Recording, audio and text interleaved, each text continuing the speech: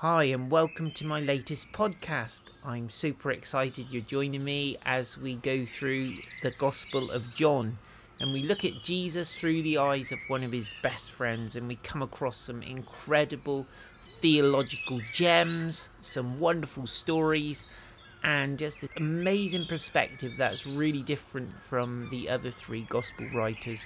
So buckle up and join me, Paul White, as we saunter through the book of John.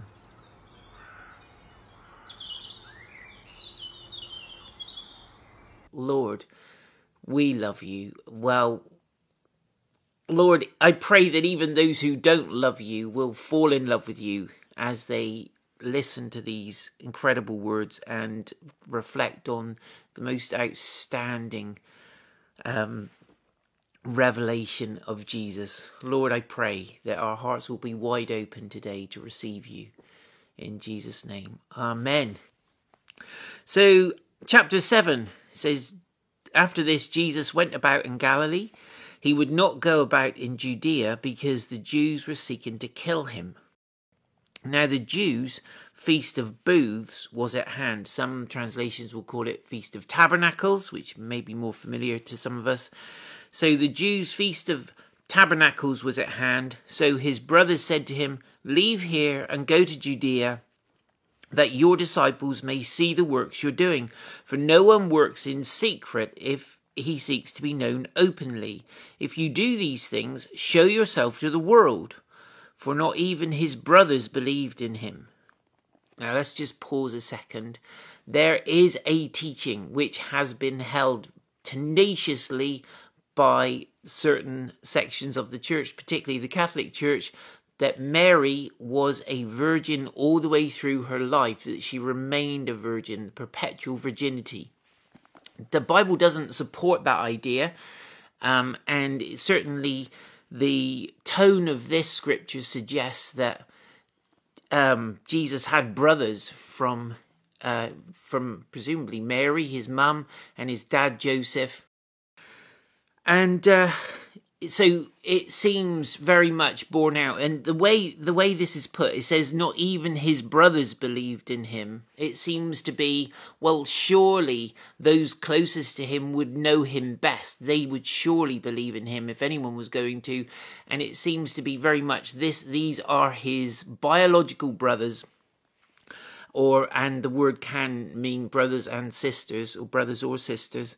But it seems that his immediate family, his closest relations other than his mum, didn't believe in him particularly, and they're somewhat skeptical. And the way they put this is, Jesus, if you're wanting to become a celebrity, you need to get to the place where it's all happening. You need to go to the place where people are. It's no good doing all these things in the little tin pot town area of Galilee.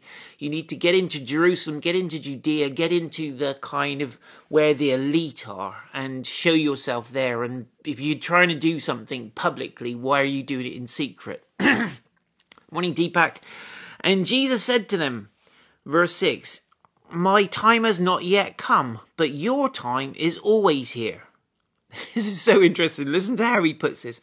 He says, "The world cannot hate you, but it hates me, because I testify about it that its works are evil.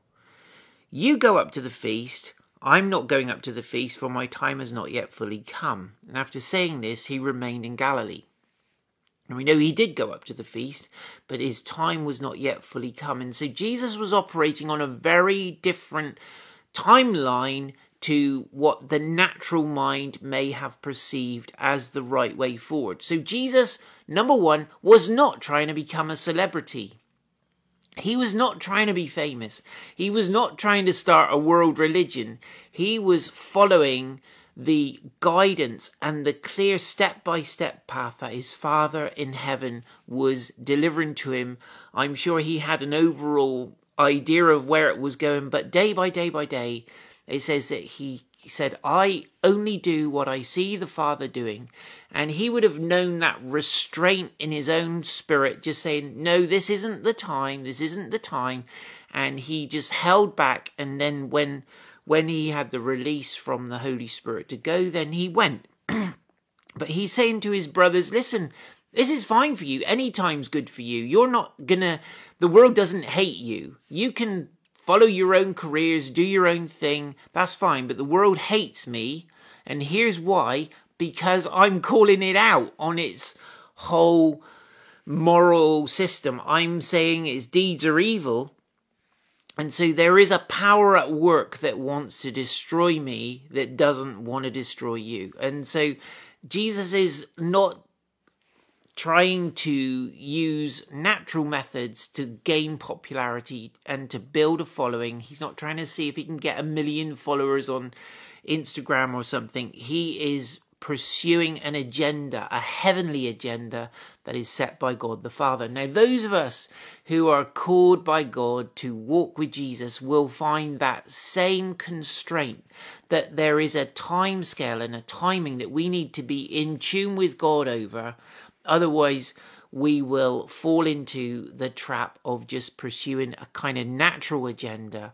And there are many, even I think that for many of us, the temptation to become an internet celebrity or a social media celebrity or whatever is there. I think particularly for younger people, younger generation growing up through, this is their normal now. And so they're kind of like perilous. I think it's a perilous trap to fall into, to want to be famous on the internet and on social media and so on. And we just need to make sure, those of us who are really wanting to walk with God and wanting to follow the agenda of the Holy Spirit, we need to listen to the time scales of heaven. Listen to that time scale of the Holy Spirit. Morning, Juan. Buenos dias, amigo. And so the world's agenda, the world's timing, the world's sense of urgency is very different to the timing of the Holy Spirit. And sometimes God holds us back, and he holds us back, and he holds us back. And it seems like our whole life is slipping away, and he's holding us back. And he's saying, your time has not yet fully come. So you hold your horses a little bit, and your time will come. And so after saying this, he remained in Galilee. So he held back. Verse 10, but after his brothers had gone up to the feast, then he also went up, not publicly, but in private. So Jesus was operating, as we've said, on a very different kind of set of values than his brothers. And the Jews, verse 11, were looking for him at the feast and saying, where is he? And there was much muttering about him among the people, while some said, he is a good man. Others said, no, he's leading the people astray. Yet, for fear of the Jews, no one spoke openly of him. So he was the kind of person everyone was hoping was going to be there, including the kind of high-up Jews and the religious leaders. They were kind of hoping to get him so they could get him in a corner and expose him as a fraud or something. But the common people, the ordinary people who were there, were just really excited and hoping to see Jesus, and were obviously expecting that because this was such a significant feast that he would be there. Now, interestingly, the Feast of Tabernacles is one of the feasts that I love the sound of, because they basically were required by the law and the tradition to camp out, build a little tent somewhere in the garden or out on a piece of field somewhere and camp out and celebrate. And they celebrated for 7 days straight. And they ate good food, drank good wine. They were not allowed to work. They had to just have a lovely time, have a party, have barbecues, and so on and so on. And I love the sound of that. But the purpose of it was to remind them of their time as a nation when they lived in the wilderness after coming out of slavery in Egypt. So this all the feasts of the Jews are about their identity and about that process of God's dealing with them. And it's so interesting because Jesus was just yesterday, or in chapter 6, talking about the bread that comes down from heaven. He's saying, I'm the bread of life. And the time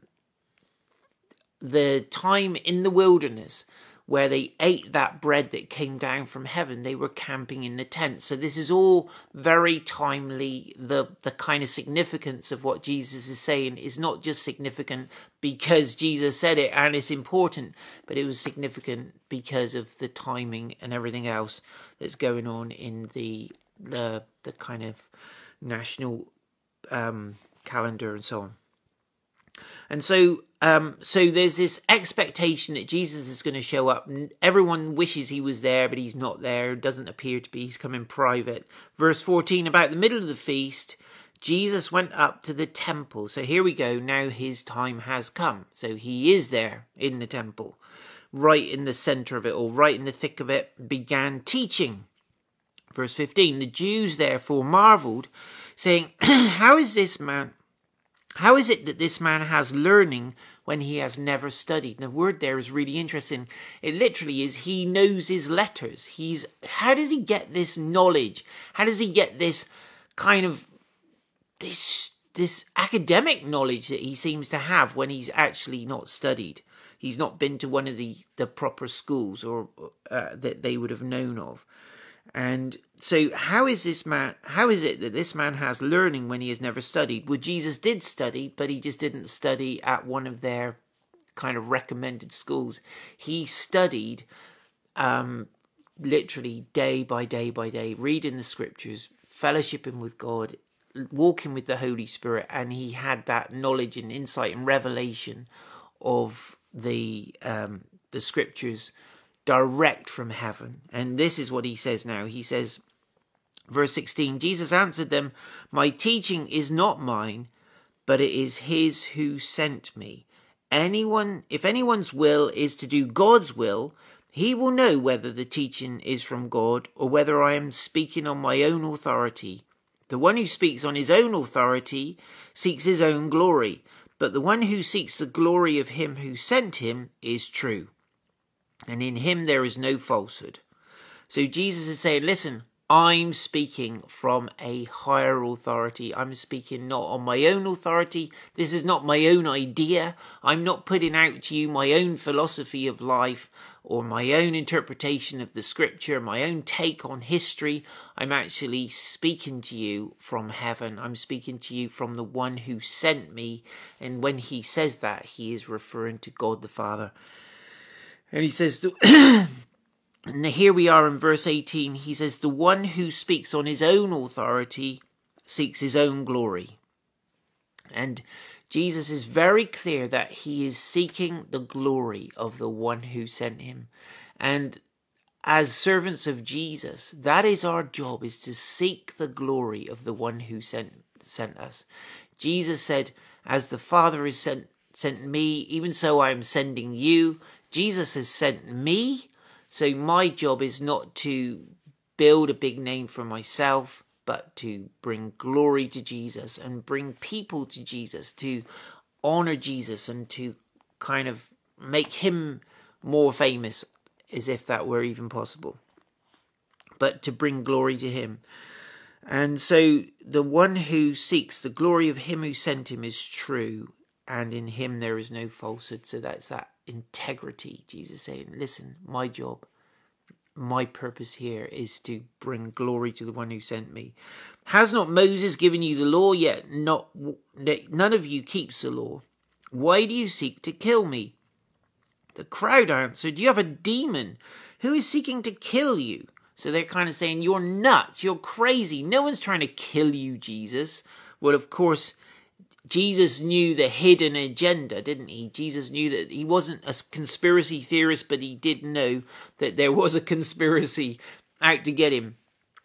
And so they're trying to say, oh, you're nuts. He says, hold on a minute. Verse 21, Jesus answered them, I did one work and you all marvel at it. So he's referring to the healing of the guy at the pool of Bethesda on the Sabbath, which has got him into stacks of trouble. And he healed this crippled guy who couldn't walk had been there waiting for some miracle for 30 years. Jesus heals him in a moment and just says, get up, take up your bed and walk. And now Jesus is saying, I did this one work and you all marvel at it. And then he says, Moses gave you circumcision, not that it is from Moses, but from the fathers. He's saying actually it predates Moses. It comes from the patriarchs that were before Moses, Abraham, Isaac, Jacob. He says, and you circumcise a man on the Sabbath. So the principle was, the practice was, and still is, to circumcise boy child on day 8 of his life. So if the day 8 fell on the Sabbath, they would do the circumcision on the Sabbath. And Jesus is saying, you guys, you are inconsistent. You are getting me in trouble. You're trying to make me bad for healing this sick guy on the Sabbath, and yet you perform circumcisions on the Sabbath. Verse 23, it says, if on the Sabbath a man receives circumcision so that the law of Moses may not be broken, are you angry with me because on the Sabbath I made a man's whole body well? Do not judge by appearances, but judge with right judgment. So he's saying you are hypocritical. You are failing to see what God has done in this person's life. He's not just done a outward compliance with the law of circumcision, but he's completely liberated the whole man from this tyranny of being so severely disabled all his life. And some of the people of Jerusalem therefore said, Is not this the man whom they seek to kill? So there is clearly a plot afoot to kill Jesus. And here he is speaking openly, and they say nothing to him. Can it be that the authorities really know that this is the Christ? But we know where this man comes from, and when the Christ appears, no one will know where he comes from. Now, there's this kind of belief that was around at the time of Jesus that the Messiah would just appear mysteriously, boom, on the scene. The one who you're waiting for will suddenly appear. And that was the kind of expectation that this would suddenly happen. The Messiah would suddenly appear. And so they're thinking, surely this can't be the Messiah because we know where he comes from. But there's also this question, maybe the authorities are letting him live because they've come to believe that he is the Christ. And so there's this whole kind of seething mass of different opinions and different ideas about Jesus going on there. So Jesus proclaimed, as he taught in the temple, you know me and you know where I come from, but I have not come of my own accord. He who sent me is true, and him you do not know. I know him, for I come from him, and he sent me. So they were seeking to arrest him, but no one laid a hand on him, because his hour had not yet come. So not only was he working on a timescale voluntarily himself, but even the powers that be couldn't preempt and couldn't jump in ahead of God's timing for Jesus. And so there's that kind of clear timetable that God is working to here. And so no one laid a hand on him because his hour had not yet come. Verse 31, yet many of the people believed in him. They said, when the Christ appears, will he do more signs than this man has done? That's a very good question. When the Christ appears. So Jesus has done so many signs. Everyone is aware of them. And they're saying, surely the Messiah is not going to do more incredible stuff than he has. Verse 32, the Pharisees heard the crowd muttering these things about him, and the chief priests and Pharisees sent officers to arrest him. And Jesus said, I will be with you a little longer, and then I'm going to him who sent me. You will seek me, and you will not find me. Where I am, you cannot come. The Jews said to one another, where does this man intend to go that we will not find him? Does he intend to go to the dispersion? There's a lot of Jews had been spread out among the Greeks. And he says, does he intend to go to the dispersion among the Greeks and teach the Greeks? What does he mean by saying, you will seek me and you will not find me, and where I am you cannot come? Well, Jesus said something similar to his disciples, didn't he? He said, I'm going to my Father, you're not going to be able to come to me, and yet you will, and I'm going to prepare a place for you, and all that kind of thing we're familiar with.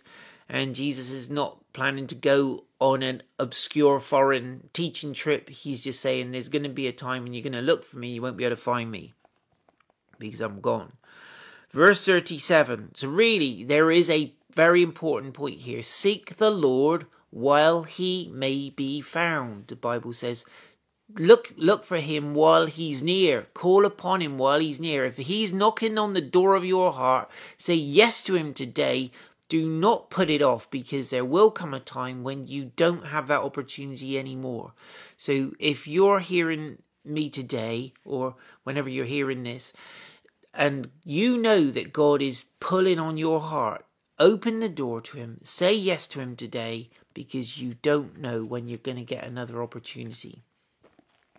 I was in, just as an aside, when 2 missiles hit the city where we were in Ukraine, and it was like about a kilometre away, and these big explosions happened and big plumes of smoke sort of come up. There is that kind of, you kind of think, I don't know, what if I don't live to tomorrow? What if this is my last day? What if this is the last day of my life? And you start to think of all the things that maybe you should say, and the things that you want people to understand, and so on. And one of these things that I want people to understand, if this is my last day, is it might be yours as well. And we do need to say yes to Jesus in this life for it to count in the life to come. This is our opportunity. This is the testing ground, if you like. This is the point of the valley of decision, where we get to choose whether we spend forever and ever with him, or whether we are separated from him forever and ever. So make the decision today if you're listening to me.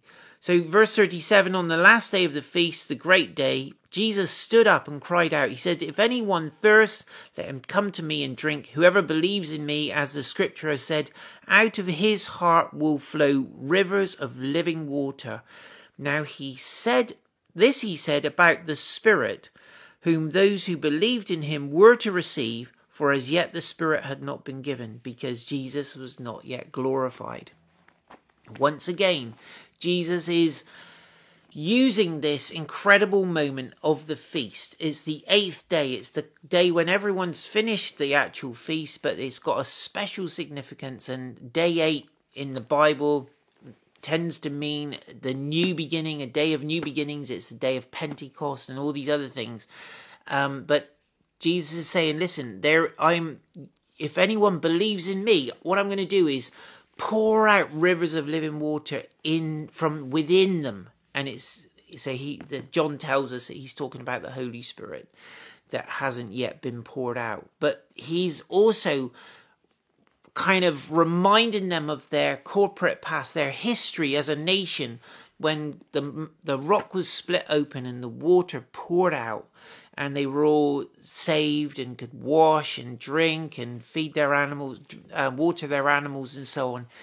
And Jesus is saying, I'm going to do that very thing inside of you. I'm going to split open your heart and let rivers of living water pour out, that will be not just for your own benefit, but for the benefit of the people around you, your families, everybody else. And John tells us that he's talking about the Holy Spirit. And many of us who have received the Holy Spirit will be able to say that's exactly what happens. God brings this river, this fountain of living water bubbling up inside us that pours out and affects the people around us, which is amazing. Let's just wrap this up then real quick. Verse 40, it says, when they heard these words, some of the people said, this is really the prophet. Others said, this is the Christ. But some said, is the Christ to come from Galilee? Has not the scripture said that the Christ comes from the offspring of David and comes from Bethlehem, the village where David was? Well, of course, they're all right, aren't they? They're all saying the right things, but they just don't realize how that all comes together in Jesus. And so there was a division among the people over him. Some of them wanted to arrest him, but no one laid hands on him. The officers then came to the chief priests and Pharisees, who said to them, why did you not bring him? And the officers answered, no one ever spoke like this man. Now that still remains true to this very day. No one ever spoke like this man. Put that with the other statement. They said, when the Christ comes, will he do more signs than this one, than Jesus? And no one ever spoke like this man. Jesus is clearly a man apart. John has said he's got this incredible knowledge, this learning, but he's never been to a proper school. He's never been to an academic learning center. This is truly, no one ever spoke like this man. There has never been and never will be a man like Jesus. He is the one and only. He is God, the one and only. He is a total one-off. The Pharisees answered them, "Have you also been deceived? Have any of the authorities or the Pharisees believed in him? But this crowd that does not know the law is accursed." Nicodemus, who had gone to him before and who was one of them, who'd been to Jesus before, he'd come in secret, hadn't he? We've already heard his story. So Nicodemus, who had gone to him before, who was one of them, he was a Pharisee, said to them, "Does our law judge a man without first giving him a hearing and learning what he does?" And they replied, "Are you from Galilee too? Search and see that no prophet arises from Galilee." So basically they're saying, Nicodemus, you've been poisoned by him. You've become one of his followers. And, just if you did your homework and read the scriptures, you'd know that no prophet comes from Galilee. Here's the challenge today. That no man has ever spoken like this man. This is the day. This is the day we're sure of. We're sure of this moment that we're in now. If you have never opened your heart to Jesus, I am urging you with everything that's in me, open your heart to him today and receive him. Have an amazing day, everyone. God bless you.